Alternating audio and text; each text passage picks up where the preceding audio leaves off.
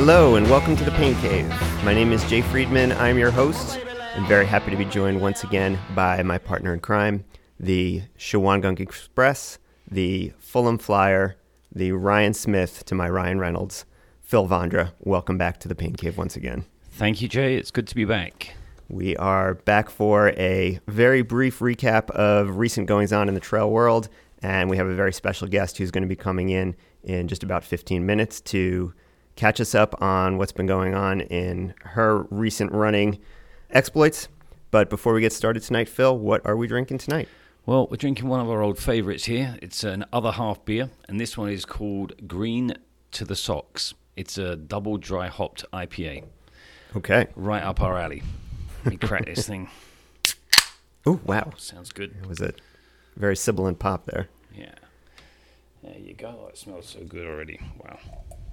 You picked this up fresh the other night? Yeah, I popped in there just to, grab a couple of beers. Oh, that smells delicious. Yeah. What's it called? Green to the Socks? Green down to the socks. All right. Yeah. Cheers. That's good, right? That really is good. That is good. It's got trouble written all over it. Actually smells a little better than it tastes, I think. Right. Okay. Yeah, it's got that. It's like a mosaic hop or... Yeah. Yeah. It's got a whole mixture of hops in there, actually. I was looking at what was in there. But yeah, it's quite the mix. Nice. Very good. All right, Phil, we were just on with our usual This Month in Ultra Running podcast just a couple of weeks ago, really. And we had caught up on a lot of what's been going on recently. But there were a couple of big races this past weekend that we wanted to touch base about before we got into the main event for tonight. The main two being the North Face Championships in California and the World Mountain Running Championships. Both the short and long course took place last weekend in Argentina. Where do you want to start? I think we start with the World Mountain Running Championships. Pretty exciting times down there in Argentina. Such a fantastic showing from the U.S. Yeah, and we had spoken last time about how the U.S. kind of sometimes has some trouble filling out the roster of some of the world's championship teams, depending on the different events or where they fall on the calendar. And not the case this time. For the short distance mountain running championships, I feel like we're always sending a pretty strong team. Yeah, this team is strong. The long distance mountain running championships in the past have varied somewhat. This year, really solid, very, very solid representation on both sides. And for the second straight World Championship weekend, another really, really strong showing on the U.S. side. The short distance was first, and the U.S. sweeping the individual titles. Joe Gray winning his, I think, second World Mountain Running Championship and leading the U.S. men to silver.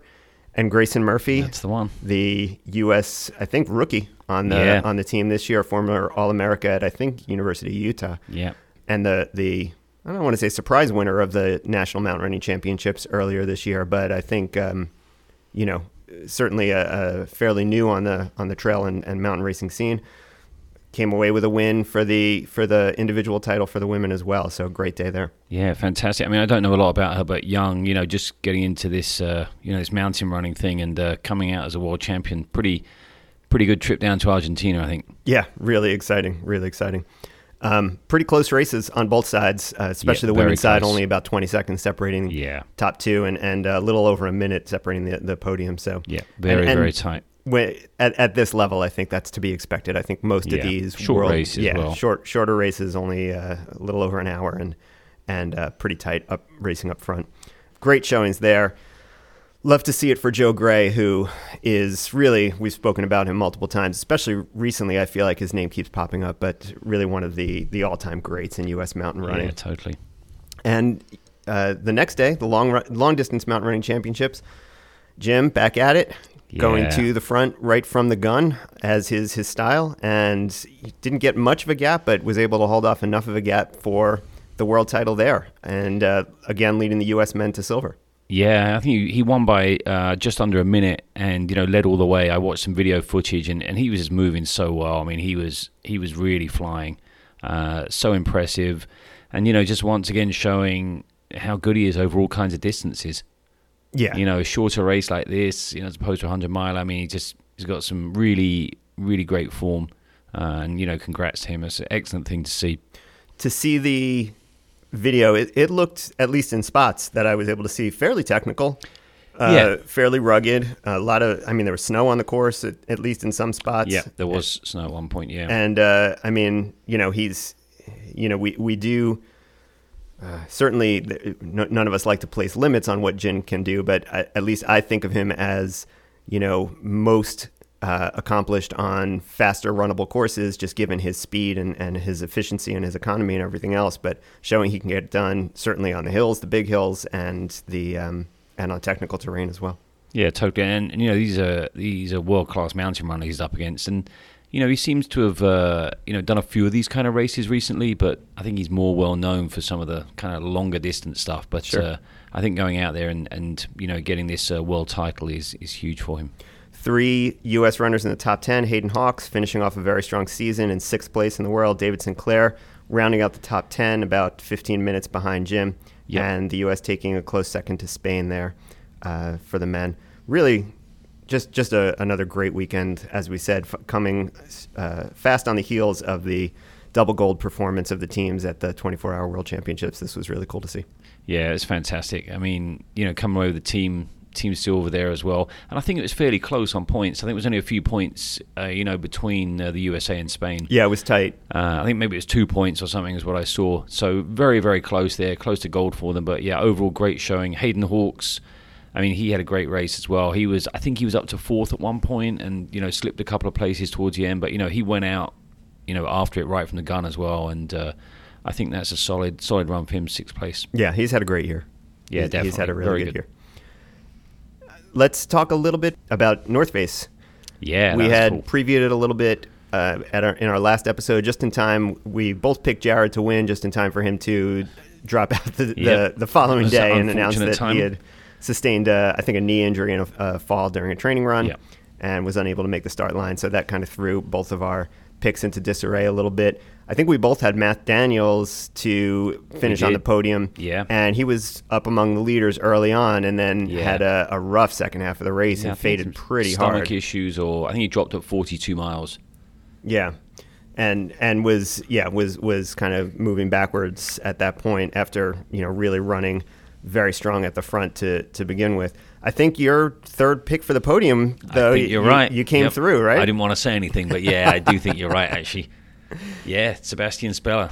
Good run from him, and he went out straight hard. from the front, right? Yeah, I mean, I think he and Matt, and I think there might have been one other with him with the two of them early on, but once they fell back, Seb was, just way out in front, and just kept pulling away. Yeah, he had I think at about 40 miles or so, he had a really, quite a big lead. Maybe it was up to about 15 minutes or something. And then he had a bit of leg trouble. And, he gave back a little bit of time. But then I think on the last kind of downhill, things, sort of came right for him again and pulled away a little bit more. So, great day out for him. And good to see, someone coming from France over here to run on the West Coast and doing well. It's nice to have that international flavour. Mm-hmm. Mm-hmm. France actually putting 2 in the top 3 on the men's side. Thibaut Garivière. Yep. Yeah, so some unexpected results there, I would say. Drew Holman, we had mentioned a little bit in the preview. You had been real high on his chances coming off of the national championship. I think he was one of my guys Cayuga to watch, maybe. Yeah. I think I had a pretty good day at the North Face as well, right? Yeah, and he moved through the field really, really strongly. Yeah, he was 9th or 10th early on, and he just kept moving up all day long, and, fantastic 4th place for him there. Mm-hmm. And, also good to see Debo mixing it up. Totally, yeah. Great to see him back. And I did see some pretty cool video footage of him, puking his guts up on the welcome back to ultra running. Exactly. Solid run for him. Really good to see him back. And, who knows what he'll do next year, but hopefully good stuff. He was certainly struggling on the last kind of stretches there, but held on for a nice 6th place finish there. Yep. Great to see him very good. Back in good form. We don't have to go through the rest of it. I mean, some surprising performances, both positively and negatively, and some kind of non-surprising performances in both those ways. What about for the women? We had both thought Claire was the woman to watch for sure. We did, yeah. I think that was kind of the conventional wisdom, and she kind of sounded like she had a tough day from the start. Just was never really got going, was never really among the leaders, although gutted it out for a top 10 finish. But was really mired in the back half of the top 10 for the whole way. And I think you had it again. I mean, you had didn't want to Io say Wang in the anything, but yeah, I think I did. Yeah. You had Io Wang on your podium, and she ran a brilliant race. Yeah, local girl, local trails, had a fantastic race. I mean, she just looked really good out there. I mean, I think it was tight kind of early on, and then she just pulled away, all day long, basically. Mm-hmm. So, fantastic to see her up there, looking very, very happy at the finish line. Anne-Marie Madden from Canada with a strong come-from-behind run to finish second. She, similar to the race that Drew Holman ran on the men's side, she kind of came from the back part of the top 10 and moved through the field. Yeah. Finishing strongly in second. Addie Bracey was my only saving grace on the day. I did have her on the podium, and she wound up third. Yep. So that was good to see. What happened to Anna Mae Flynn? Because she was out front early on. She wound up dropping out, and it was kind of just like we had both kind of tabbed her as a real strong contender to watch. And then all of a sudden she was running in the top 2 or 3. Oh, yeah, she was up there. Through the first probably half of the race, or at least 20 miles. And then all of a sudden she vanished, and that was it. We lost track of her with the iRun far tracking, and then she dropped out. So I'm not sure what the issue was. Probably there. Still out there running around. Who knows? I'm not quite sure what happened to her, but she looked great early on, and I guess things didn't work out. Yeah, so a little disappointing there.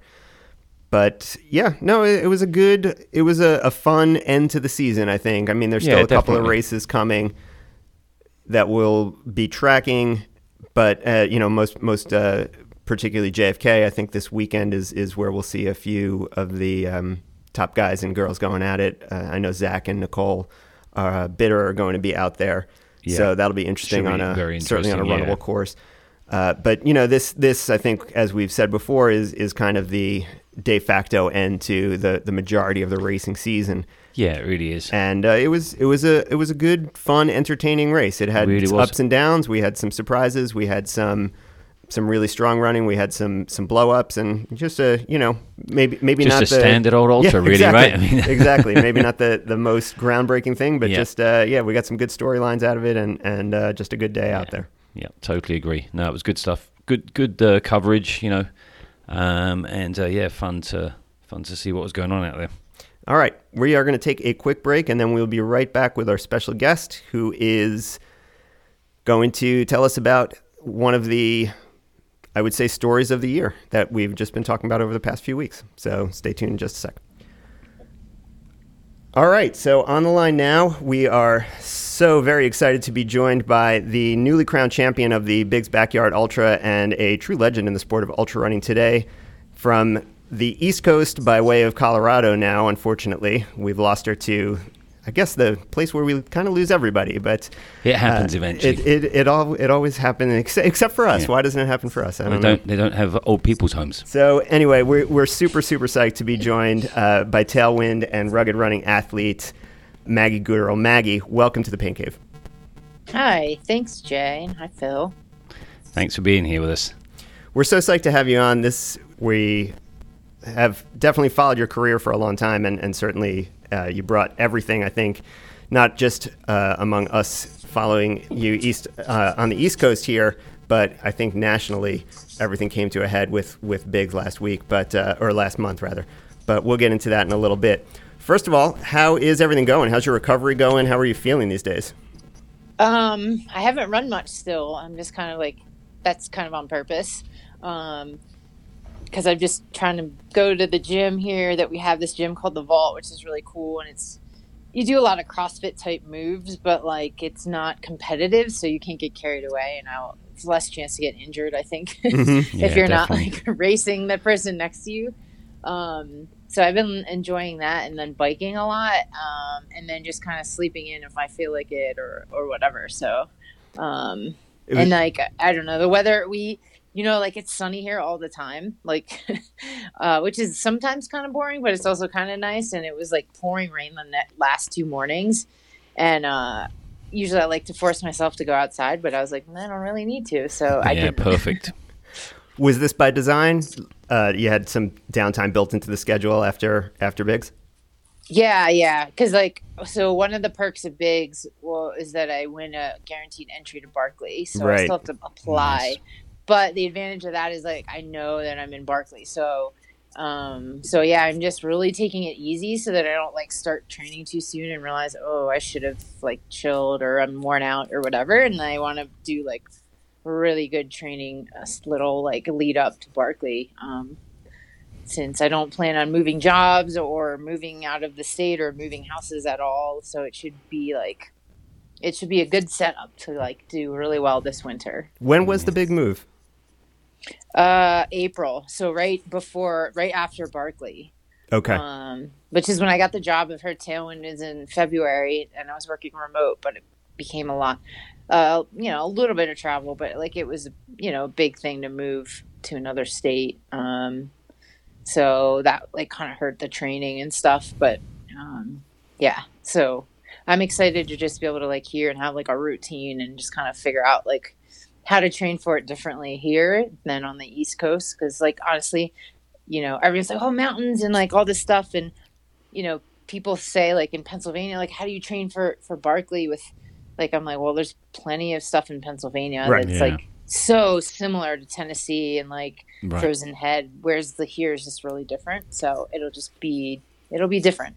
Yeah, but I actually think terrain wise, I mean, what you're dealing with in Pennsylvania, if you're getting into the trails there in, World's End State Park or anything like that, you're actually going to see much more similar terrain to what you'd see at Frozen Head. Like you said, I mean, it's basically the Alleghenies is kind of the same range, getting into the Smokies as, I mean, the Rockies are obviously bigger, but the terrain, I think, is going to be much different. Yeah. Yeah. I mean, it's leaves and mud are like very different to deal with than, it's usually dry here. Right. It's dry and gravelly and loose. And, it's just different to bushwhack here than it is there. And I mean, navigation there is completely different as well. So, yeah, but I mean, obviously like, you can do really well wherever you train if you just do it right. Like, so I wanted to talk a little bit, obviously, about bigs. And the first kind of question I had was, what attracted you to it? Did you go into bigs this year? And part of what I was wondering was, you've had a lot of success in the past at longer distances, at the 24-hour. You've, I think, been on the national 24-hour team before. Is that correct? Yeah, in 2015. Yeah, so obviously you would have had a chance to go back to the World Championships this year, and pretty much anyone who was in that position needed to make a decision between either going for a spot on that World Championship team or running at bigs for the win there, because those were on consecutive weekends. What was it that kind of tipped that decision for you to kind of go for bigs rather than chase a spot on the 2019 team? Was it that you really wanted to guarantee the spot at Barkley, or was it the format of bigs or something else that spoke to you? Well, I did try 2 24-hour races. Okay. Yeah, and they did not go well. And again, so like my 2 big goals last year or this year were Barkley and then bigs. Mm-hmm. But bigs was, I was going to go to bigs if I didn't get on the team. And like, so I went to Dust to Dawn D3 in Sharon Hill, Pennsylvania. Yeah, that was an unfortunate weather day. Yeah, it was terrible, right? Yeah, I mean, it's always kind of crazy there. Was it? I think I'm trying to remember a timeline now. Oh my God, this seems like so long ago. That's I think that's like early May or mid-May, somewhere around there. Yeah. So that was after last year's Barkley. Okay. Right. Because that was still the qualifying window. I'm like, yeah, it was right. It was right at the close of the window. That's actually, I think, Rich it was right at the open of the window, I think. You're saying from last year? Yeah, because then Gotcha. Like Desert Solstice was the last chance to qualify. Was going to be right. Yeah, and I went to that too, and that was right after Bigs, and that went terrible as well. I mean, Courtney was there. Yep. And also, I mean, Camille crushed it. If someone started running exceptionally well, especially over 150 miles, you basically had to win Desert Solstice to get on the team. Right. And like when that became apparent that like there is no way, you're like, why am I running in the circle still? So yeah, so both my attempts were like after 2 very different races to kind of like switch gears, and it doesn't go well. And so like for me, I think I need to focus like I have to make a very like focused on kind of like I'm going to go for the team. I'm going to train for this 24-hour and Right. not just switch gears and just see what happens. Like that doesn't work for me. So the decision was made that I would go to Bigs because I didn't make the team. Right. That's what it was. And I love that race though, because like I know that Courtney was kind of torn, you know, obviously going to the team, like representing the US was like awesome. But like Bigs is so fun. So I don't know. I'm glad I got to go. I would like to try to go for the team again sometime, but it's so hard to like fit everything in. Yeah. There's a definite kind of FOMO situation, especially when these things kind of get stacked upon each other like that. And you never know when the championship every other year is going to be, so it's kind of hard. Yeah, that's what Phil and I were saying on our the last time we were doing this was, you know, they keep moving the dates of the championships around. It's really hard for people, especially when things fill up way in advance. You have the lotteries for different races. It's hard to make plans. It's hard to know how to set up a season and how to set up a year when these things keep bouncing around. Mm-hmm. Yeah, and I saw that next year they're having the 50K road championships after the marathon trials, the day after. So that's a bit of slightly odd timing, I think. Oh, geez, seriously. Yeah. Yeah, so I mean, the marathon people care too much about the ultra running world. Yeah, but there's a few ultra runners in there that could, probably win that 50K, road champs. It's just still a little bit odd, but I do agree with you. Yeah, there's a lot of road runners that don't really care about that. Yeah. So had you had any last person standing experience prior to Bigs? I went to Bigs the year before. Right. Yeah. So, I mean, no, those are the only 2 last man standing races I did. And how far did you go in 2018? 183. Yeah. So I remember you were probably like, there were maybe 4 or 5 left. You were kind of the last one out before it kind of got down to the final 4. It got down to the final 5. Right. Yeah, because like Dave Johnston and Joe and I all dropped out kind of like one after the other. Right. Like I started the lap and just didn't finish it. I turned around. But yeah, so then there was those 5 went for a while. Right. And then so basically Johan and Courtney went another 24 hours. Yeah, these are crazy numbers that we're talking, right? It's also, but like Gavin, so I mean, that's what Gavin Woody kind of said, because like you don't know when it's going to end. And he was 3rd last year. It was like the last 3. So, obviously like me going, why didn't I hang in there? Like I knew I wasn't going to, I probably maybe could have made it 4 more laps and made it to 200, but like there's no way I was going to make a day in the trail. Right. But like Gavin was like, man, 2 laps later, Courtney dropped or whatever it was, he's like, if only, so you never know. It's just such a weird format. Yeah, it really is. I mean, I guess my question was, it's so much, not only is it incredibly physical on your body, but like what a mental chess match as well. I mean, you're just battling your mind, as much as you're battling your physiology, it looks so hard on the brain. Yeah. It gets into your head because you're fatigued, you're tired. Yeah. And if you see someone else doing really well, or you think they're doing really well, then you are like, wow, I'm doing terrible. And this person's doing great. They're not going to, drop or anything, Yeah. Did you struggle with that kind of, I guess I would call it negative self-talk like that, where you're looking around at other people and trying to gauge how they're feeling, and I mean it can kind of creep in like that, like, oh, they look a lot stronger than I feel or something. Did you have a struggle with that, or were you able to compartmentalize it pretty well? Yeah, not this year. No, I mean, yeah, if it crept in, I was just like I was able to push it out of my head and be like, everyone is suffering. Like, don't worry about it. Yeah. How much gamesmanship did you feel like there was, like trying to maybe, put on a brave face, or like, are you playing mind games, or do you feel like people are playing mind games with each other and maybe not, kind of showing all their cards at one time, or maybe, sandbagging a lap here or there to kind of give people a different feel? Or do you think people are kind of beyond that, especially as it gets late in the race? Some more than others. Yeah. Some people really play that game and some just come to run. And like either don't think they, like Will didn't come to play a game, like really, right, or to play games. Like he came to do his best, and like I don't think he played any mind games.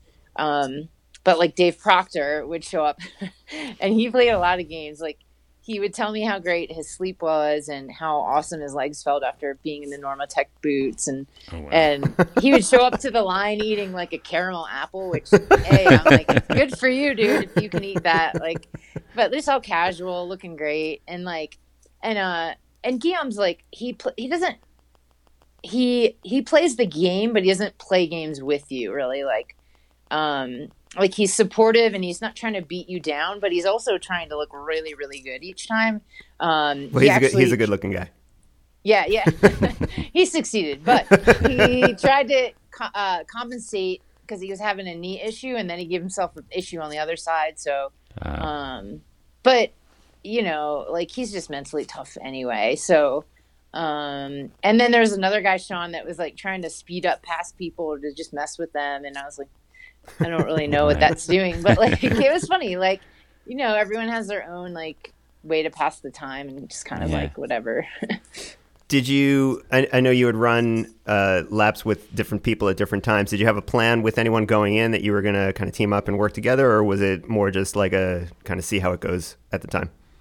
Yeah. Well, I mean, Amelia was there, and she's a good friend, and you know, I know I can run with her and not want to kill her. So like, you know, I figured she was also doubtful, like how far she could kind of go just coming back, and she'd never run 100 miles. I was going to say, right. That was her first time over 100, right? Yeah. And I mean, I was pretty confident she would make 100 miles for sure. And I think she you know, I think she thought she could. And, I also know that was kind of like her goal kind of going into it. Obviously to hang in as long as possible, but like, you know, it's hard to have a goal, and then once you kind of reach it, you're like, all right, things are falling apart, and you know, whatever. But yeah, I enjoyed running with her for a while, but she was having issues, so like we would kind of like sometimes she'd be faster because she wanted to get done to take care of her feet because her feet were really bad. Right. But yeah, mostly with her. And then once after like it got like a little thinner, I ran with Gavin for a while. Mm-hmm. And I told him, I was like, we should run together, you know, because like everyone seems to be in their little clique, and it'll be nice at night to just run with someone. And he's like, I like that idea. And then we got to the road the second night, and he wasn't, I was like, hey, can you know, I kind of met back up with him, and I'm like, hey, do you want to run a little faster? I'm like, I have to run faster to stay awake. I was like having trouble keeping my eyes open, and we were running like 11-minute, 10:30 a mile or something. And he's like, I can't. He's like, my what was it? His like knees or something where he wasn't able to stride anymore or whatever. Right.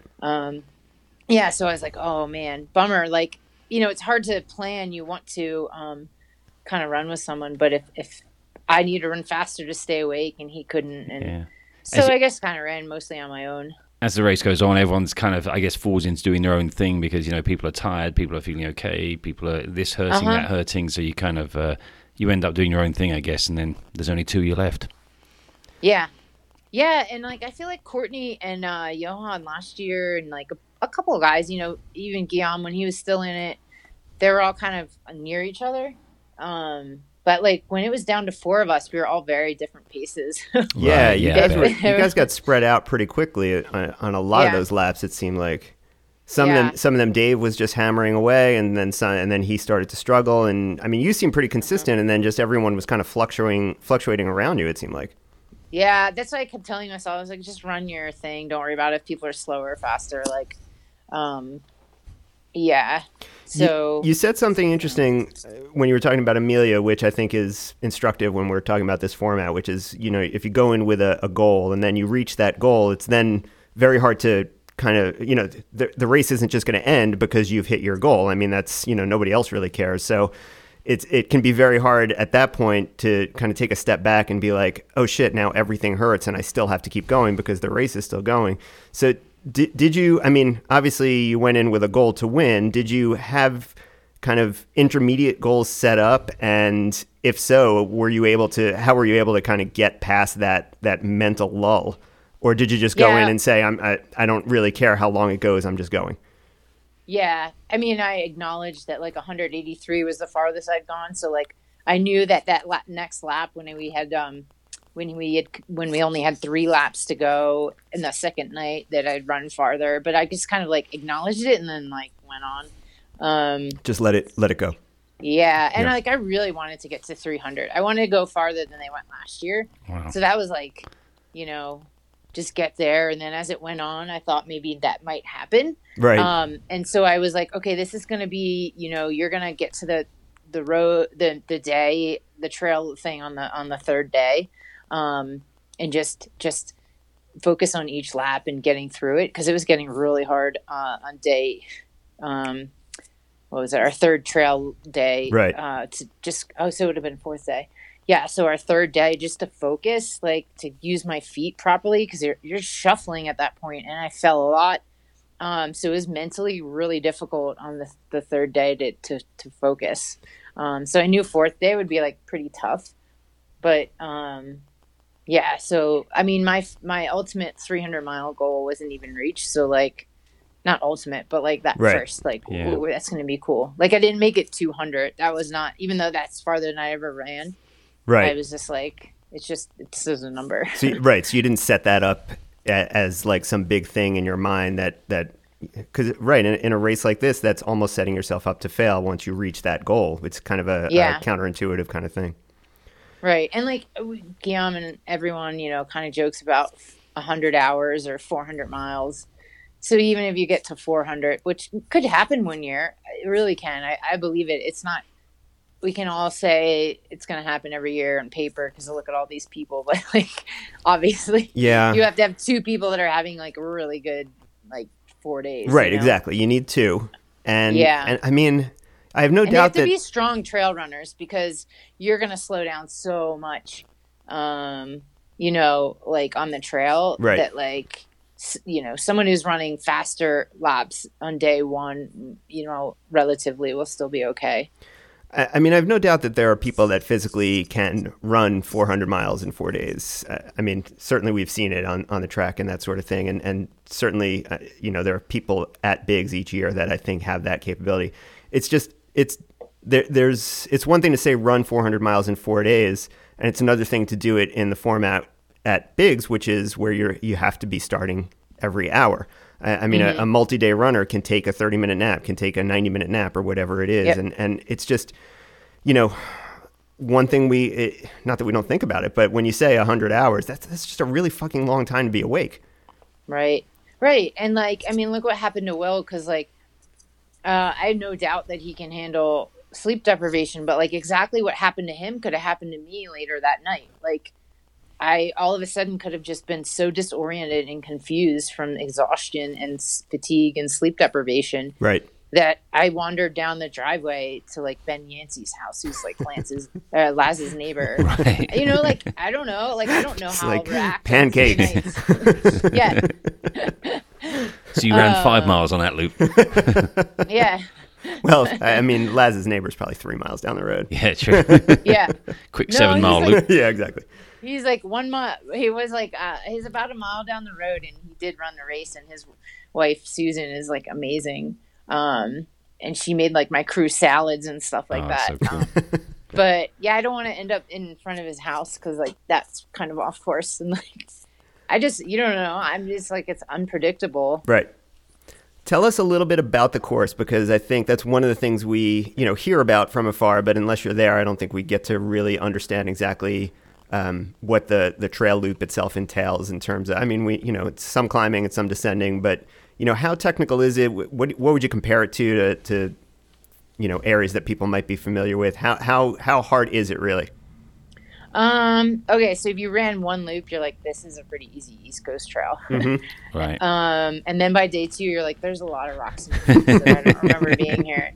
But it's not like a super easy trail, it's not like a super fast flowy trail. There's a lot of like annoying turns and like little rocks that you got to watch out for. Even the field that's kind of gradually downhill that you run through, you need to keep an eye out, because there's these like couple, you usually memorize them, but they get everyone the first day, is there's these little routes that if you're not paying attention, which you're not there, because it's the one part you can really run without looking, They get you. Yeah. And then obviously like the third day it was pouring rain and all those rocks are so slick. Like, Right. And a lot of the leaves fell. So, Laz actually he wants the trail to be as easy as possible. He Right. raked the leaves, but they all fell back. Like all these leaves fell on the third day and it was wet. Wow. And, you kind of have to hop over rocks or like step through there's a V tree you're supposed to hit around 20 minutes. And then on your way back, it would be about 40 minutes. Right. But the loop's a lollipop in the trail. So you do lollipop. Okay. Yep.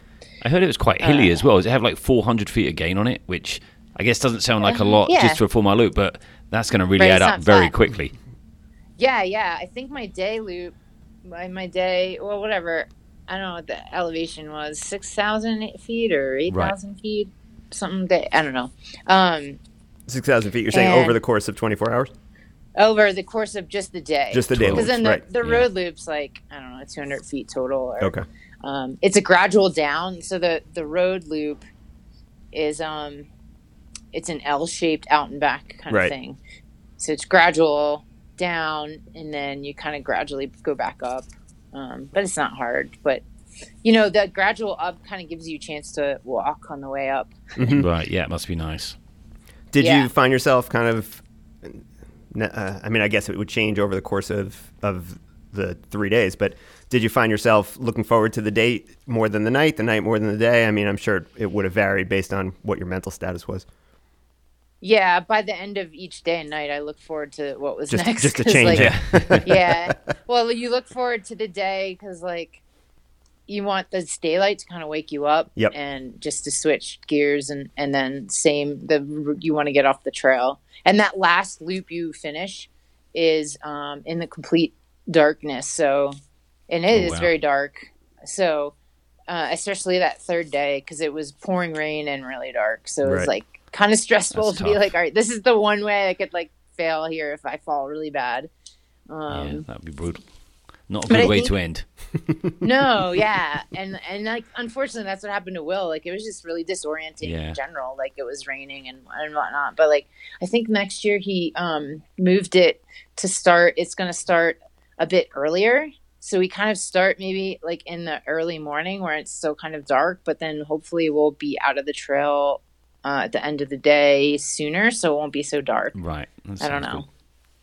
So what do you do when you kind of get back into like your base camp area? So you run your loop, you get into the base camp area, you try and get a little bit of sleep, you get your food, you kind of get your feet out of your shoes. I mean, what's your kind of process when you get there? Or is that top secret? No, it's not. I mean, in the day you don't do much. I mean, my goal is to kind of stretch and just maintain like the mechanical parts of that whole, because like I just sat last time and would eat and just sit there.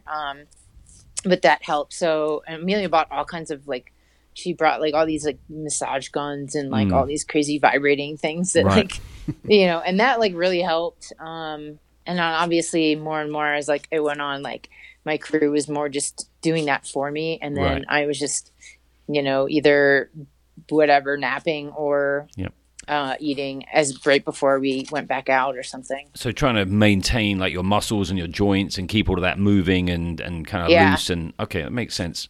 Were you able to nap pretty consistently or not really? So my goal, night was pretty routine day. We switched it up, like whatever I needed, but like, night I would come in about 13 minutes, 14 minutes. So I'd have like 8 minutes to nap, and then 5 minutes we would take care of what I needed to take care of, like eat or like change something or whatever. And that worked pretty well. And the naps, like it took a while to kind of take, but like by the second night, I'm like after like 2 or 3 loops, I think I was maybe falling asleep. That's what Gina told me. She came to crew and she was the one that was like micro naps help even if you're not actually sleeping. So, I tried to tell myself it was working and that, that I think that it kind of built me up for the third day to kind of feel more awake at least. Right. I got to say the Normatex is a brilliant idea. Yeah, that's really a good idea. Yeah. But Dave was running like 40-minute laps, so he had more time. I don't know that by the time I got like in them, I'd be like, okay, time to leave. That's true. It takes you about 4 minutes to zip them up. But when he said that, I was like, oh, those would feel so good right now. Yeah. Because like my calves were getting so tight and like sore, and I was like, I just want to feel like the compression on my like.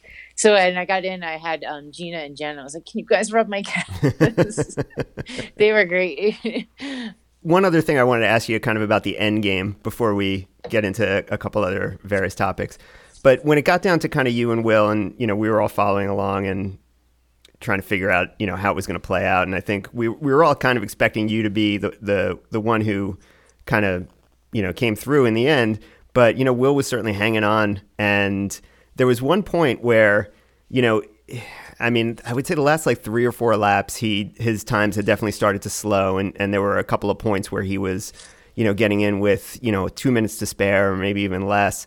But he kind of kept going back out. And, you know, having been there on a smaller scale, but at one of the other events in the past, like I remember, you know, there was kind of this duality to seeing somebody who kind of kept coming in at the kind of the last stages of each lap, where it was like you could kind of feel that maybe they weren't going to make it, and that kind of would give you a little bit of a boost. But then every time that they came in and then started heading back out, it was actually a little bit more of a disappointment, because you had almost built your hopes up a little bit, and then you saw that they were heading back out again, and I would almost get a little bit like a little bit of a letdown. Did you have that at all? Where you know, could you sense him struggling, and did it kind of shake your confidence at all that he would then kind of seem to bounce back and recover and get back out for the next lap? No, I really wanted to get to past 300, so I was really. So you were really just focused on you didn't even care what he was doing. No, and so like right when Dave dropped, Will was looking really bad, and I was like, oh no, and I had heard like Dave told me Will might drop. And then Dave had a couple bad laps and dropped, and I was like, "Oh my God, this is gonna end!" Like, I'm like, I feel great and like ready to take this to like whatever. And I told Guillaume, I was like, "Yeah, we have to do something." Like, I like this can't end, because like Guillaume understood. He wanted to go farther, you know, with Harvey, you know, that one time, right? 20. So he kind of understood, like.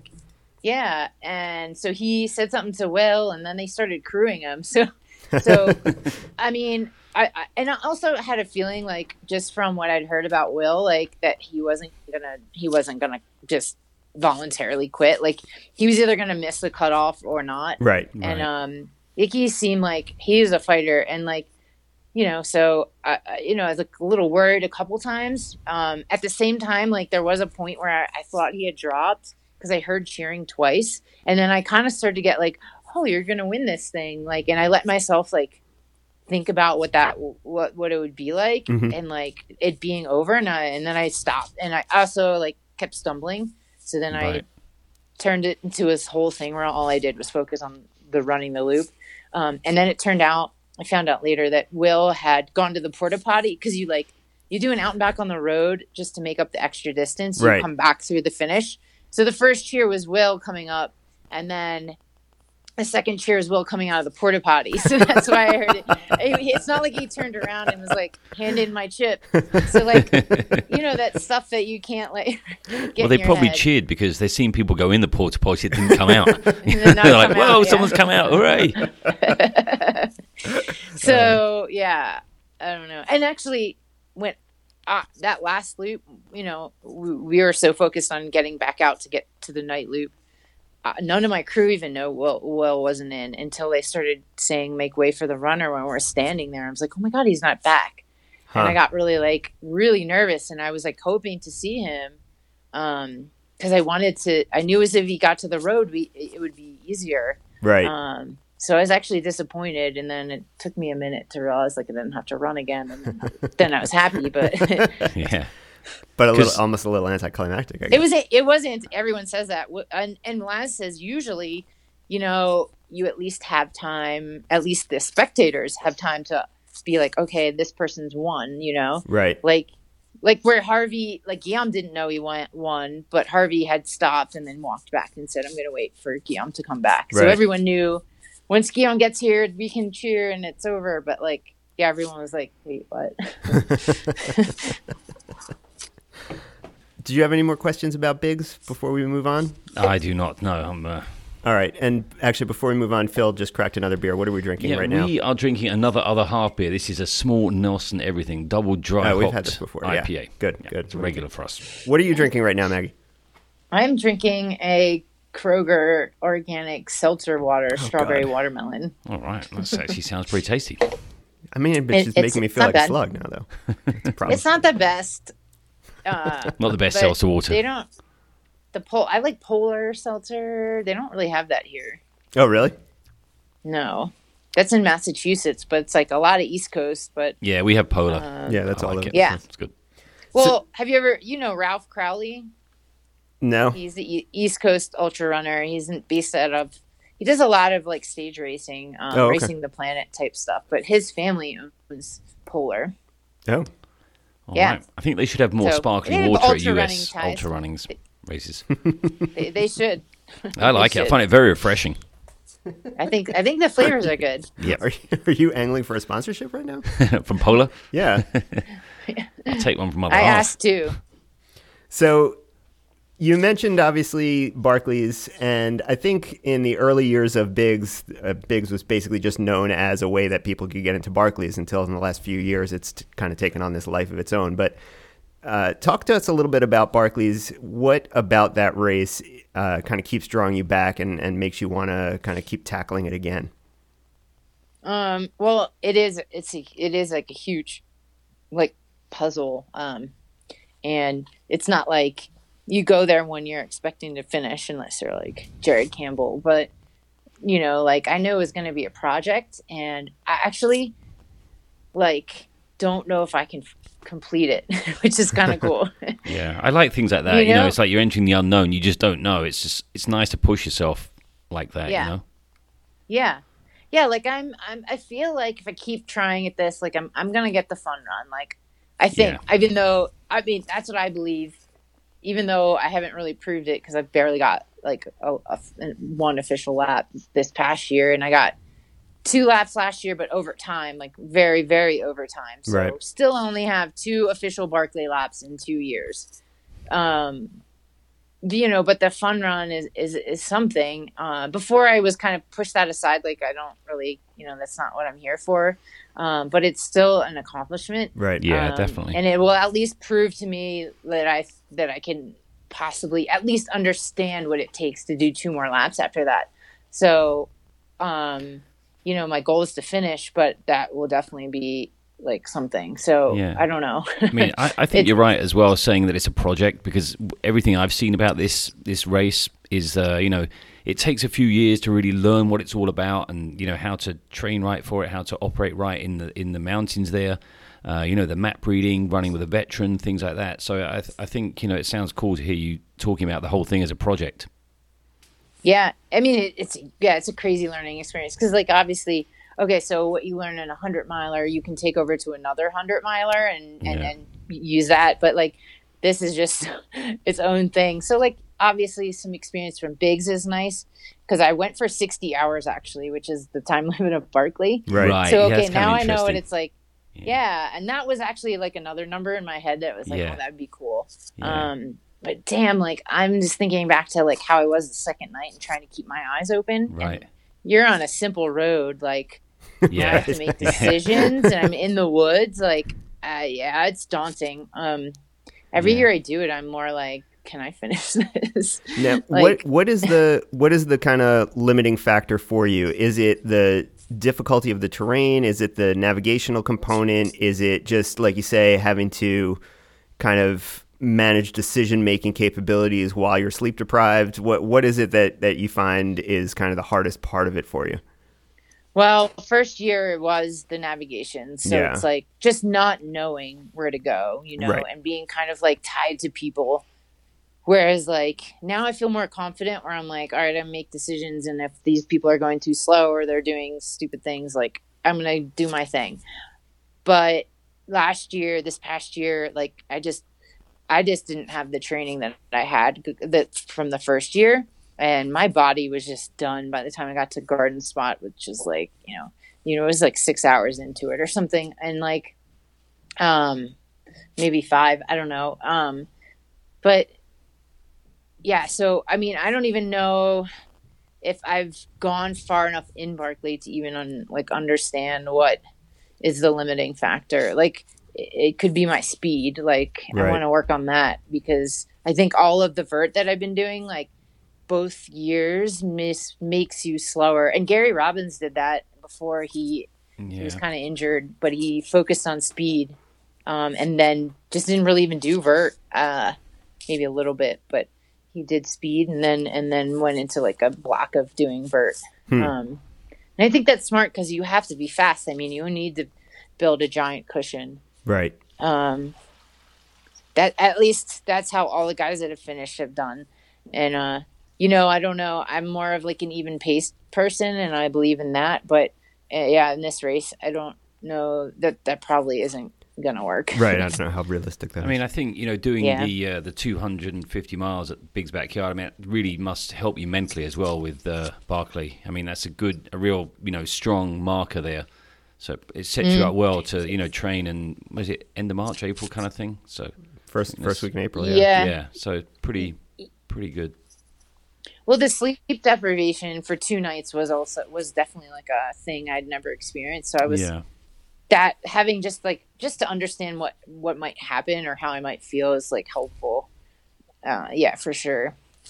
So is 2020 then going to set up again similar to how this year did, where it's going to be Barkley in the spring, Biggs in the fall, and kind of build the season around that? Yeah. So Biggs and Barkley for sure. And then the in between is the question mark. So, sure. It's a qualifying year again for the right. for the 24-hour team. So it's where to fit that in. And then I don't know, I'm kind of toying with the idea of Badwater if I can make that happen. Oh, wow. I don't know. It's so different from all the other stuff, but at the same time, it's kind of cool. And I've crewed my friend Yoshiko there before. And it's this amazing place.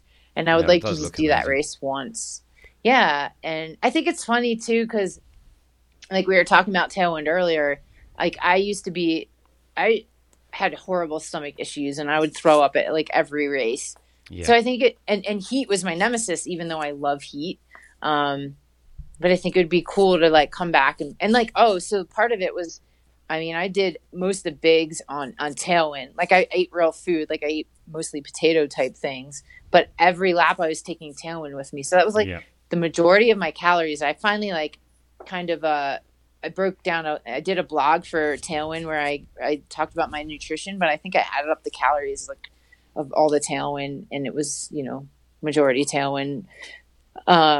And so just to go do like Badwater, I'm like I would do all liquid nutrition there because it's 135 here. It's hot. Like who's gonna eat anything hot there? And it would be cool to just be like, look, I was plagued by this and now I did this on like Tailwind. Right. I think it'd be cool. Well, it's a race that, likely sets up pretty well for your skill set, having had success at 24 hours. Obviously, people who have run real well for 24 hours, you mentioned Harvey and Pete Kostelnik. These are guys who have had a ton of success at Badwater as well. And Harvey, also one of the few people to go over 50 hours at Biggs. It seems like a similar skill set that would serve you well at Badwater as well. Yeah, and I like roads still, I think. I did a lot of roads in training for Biggs. So I was like, well, I realized like I like running on roads sometimes. It's just different. Right. Like I was kind of like, I just like trails. But I don't know. Sounds like you need to enter Vol State. I know. Someone else said that. That's definitely in my mind. Yeah. Okay, so Phil just got in off the wait list. Yeah, I just got in off the wait list, so I have no idea what I'm doing. I think I saw that. I'm kind of excited and terrified. You should. Which is the right place to be. I would be terrified too. So looking forward to it. We got to get him, practicing his fast food eating. A lot of Taco Bell, a lot of Burger King. Yeah. There's what's the one? Hardy? No. Yeah, Hardee's. There's like, I guess it's a Hardee's in Wartburg by Frozen Head. There's like one fast food. There's maybe a Sonic and a. Ooh, Sonic! That's good stuff. I actually went to Frozen Head in September. I went with my wife to Nashville. And I said, I'm going to go for a run. She said, where are you going? I said, well, it's about 150 miles each way. She She was like, "What?" I'm like, "I have to go." So yeah, I went for a run there. It was kind of terrifying. Lots of very, very steep hills. Yeah. What'd you think though? Like, I mean, it looks so different in September than it does in March. Yeah, though. it was so really overgrown. dense and lush, and overgrown. So I set off from the Yellow Gate and ran up the first sort of switchback hill, and I was like, this is pretty cool. This is fun. This place is kind of nice. And then I got to the kind of trail junction right at the top, and I was trying to figure out which way to go. And I think at that point I was bitten by 8 horseflies at once, and I was like, this place is evil. I'm getting out of here. And I didn't stop after that. I just kept running. I was like, 8 horseflies biting me at once. That tells you all you need to know about this place. Yeah, there are no horseflies in like Berkeley usually. It's just I was savaged. Some fresh English meat. that Barkley Fall Classic is another beast too. Like with they have to go through Ratjaw, like the center of it, where it's all overgrown with the sawbriars. Yeah, whereas I was at the top of it, and it was so insanely thick. I couldn't see how someone could get through it. It was crazy. Yeah, that's crazy. It's mostly always been mowed recently in recent years for the big Barkley, so that would be crazy. So, Maggie, you mentioned you run for Rugged Running, which is Michelle Yates' coaching service. How'd you start working with Michelle? How long has it been? I met her in 2014 while she blew by me during Rocky Raccoon, and then she later on had some health issues, and I ended up catching up to her because she was walking at that point. And we exchanged a couple words. She was about to drop at the next aid station. And then I talked to Rob Goyen, who was coached by her at the time, the Trail Racing Over Texas founder. Sure. Yep. And so, I reached out to her to see about coaching because, it started to pique my curiosity. And I'm glad I did. And I've been coached by her ever since. And I didn't know what I was doing, actually. I thought that I was getting enough internet plans to look up to figure out how to train. And, everyone writes actually, and even honestly in 2013, in 2014, there was so much less stuff on how to train for ultra running. Right. I think it's now people understand you have to do speed work and that you don't have to do 20-mile run, 20-mile run, a 17-mile run, like a 3-day week like that, Yeah, no, I mean, it's like you said, it's been a kind of an explosion in terms of knowledge, and certainly social media helps with learning what all the really successful people are doing. But certainly in the last few years, right, that's come to the forefront, is that you see that everyone is really doing kind of traditional distance running training. You're doing speed work, you're doing hill work, you're doing, lactate threshold stuff, right? It's not just going out and running 4 hours a day, 5 hours a day, 6 hours a day, which I think it kind of, in 2010 or 2005, 2010, 2012, it probably was. I think a lot of those guys were kind of training that way. Or at least that's the public face that they were putting on it. I mean, you look at some of the stuff that Anton was putting out there in those days. That's he was just running 6 hours a day, basically. Yeah. I mean, I'm sure it was fast. 200-mile weeks. But it was a lot of that stuff, right? And now we see so many of these, especially people coming from a collegiate background, but even those who aren't, who are taking it seriously, are 60 to 80 to maybe 100 miles a week, but with speed work and with hill work and everything else. Yeah, I didn't go over 90 miles training for bigs. Right. How do you train for a distance you don't know you're going to run? Right, exactly. So I think it's similar to training for a 100-miler. That's just what you do for everything. So how much has your kind of social media profile or your kind of, your kind of recognizability within the cultural consciousness, how much has that kind of exploded since Biggs, do you think? Do you feel like a difference in terms of the way that, you're looked at by the media or that people interact with you on social media or anything like that? I don't know. I mean, it was kind of funny because Amelia was I was half paying attention because you're just kind of in a daze, but it was down to me and Will. And Amelia was reporting to me how many Instagram followers I had at the moment. Because it was kind of a joke between me and Howie Stern and Amelia, because Amelia has a gazillion followers. Right. And whenever Howie or her would tag me, I would get I don't know, 50 more followers for something. And I was like, I'm going to be famous because of you guys. And like, she's like, you know how you get more followers? You win things. And she would like tell me how many like followers I had more at that time, or like, I don't know. It's so weird. And it was like kind of funny. But yeah, I mean, I had a lot of messages and I couldn't go through all of them. There's like an Instagram has like a secret hidden message area where like everyone that messages you that you just don't see. Right. And like I tried to look at all those if you're not and, like, already respond, friends with them or whatever, just, right? Yeah, and it was too much, and so if I didn't respond, sorry, but like there's so many, and I didn't know what to do with them all. But yeah, no, I mean it's cool, and then I did like a lot of podcasts and stuff. Sure. And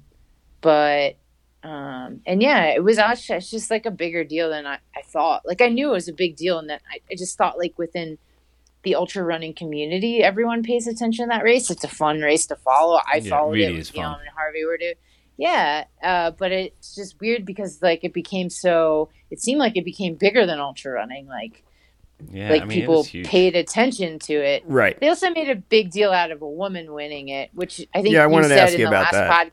podcast. Right. Like, I'm glad you said that, and I'm not insulted or anything by like people saying, "Oh, a woman won." I just think, like, in general, most of ultra runners no one really believed a woman couldn't win. It just hasn't happened. And like, and that the thing is that race specifically had not had a woman finish winner, but like Katie Wright, the girl who was fourth, who's from New Zealand, she got her golden ticket. Yeah, she had won the golden ticket. Overall. Right. Exactly. Yeah. So, I mean, it just didn't happen. And like, the ratio of men to women, it's a bigger chance a man's going to win. Like, if you want to look at it like that. But, right. It's not like a big deal. Right. It was, and I think this was largely among the lay press, or however you want to say it, but that this was kind of held up as some, not to denigrate it or in any way, obviously, but I never got the sense that you viewed this as like some, crusade or some huge, victory in the fight for women's equality or anything like that. I mean, you ran a race. You ran an unbelievable race, and when it got down to the last two or three, I fully expected you to win. And I think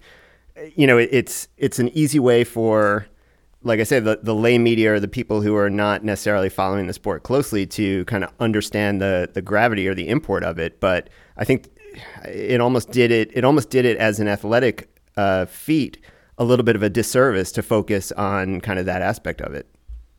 Well, I mean, part of it is kind of natural because, like, I think a lot of women were like cheering for me just because I was a woman, like. But then at the same time, you also want to cheer for Will because he is the underdog, which is what Laz said. He would root for Will because Will looked so bad the whole time.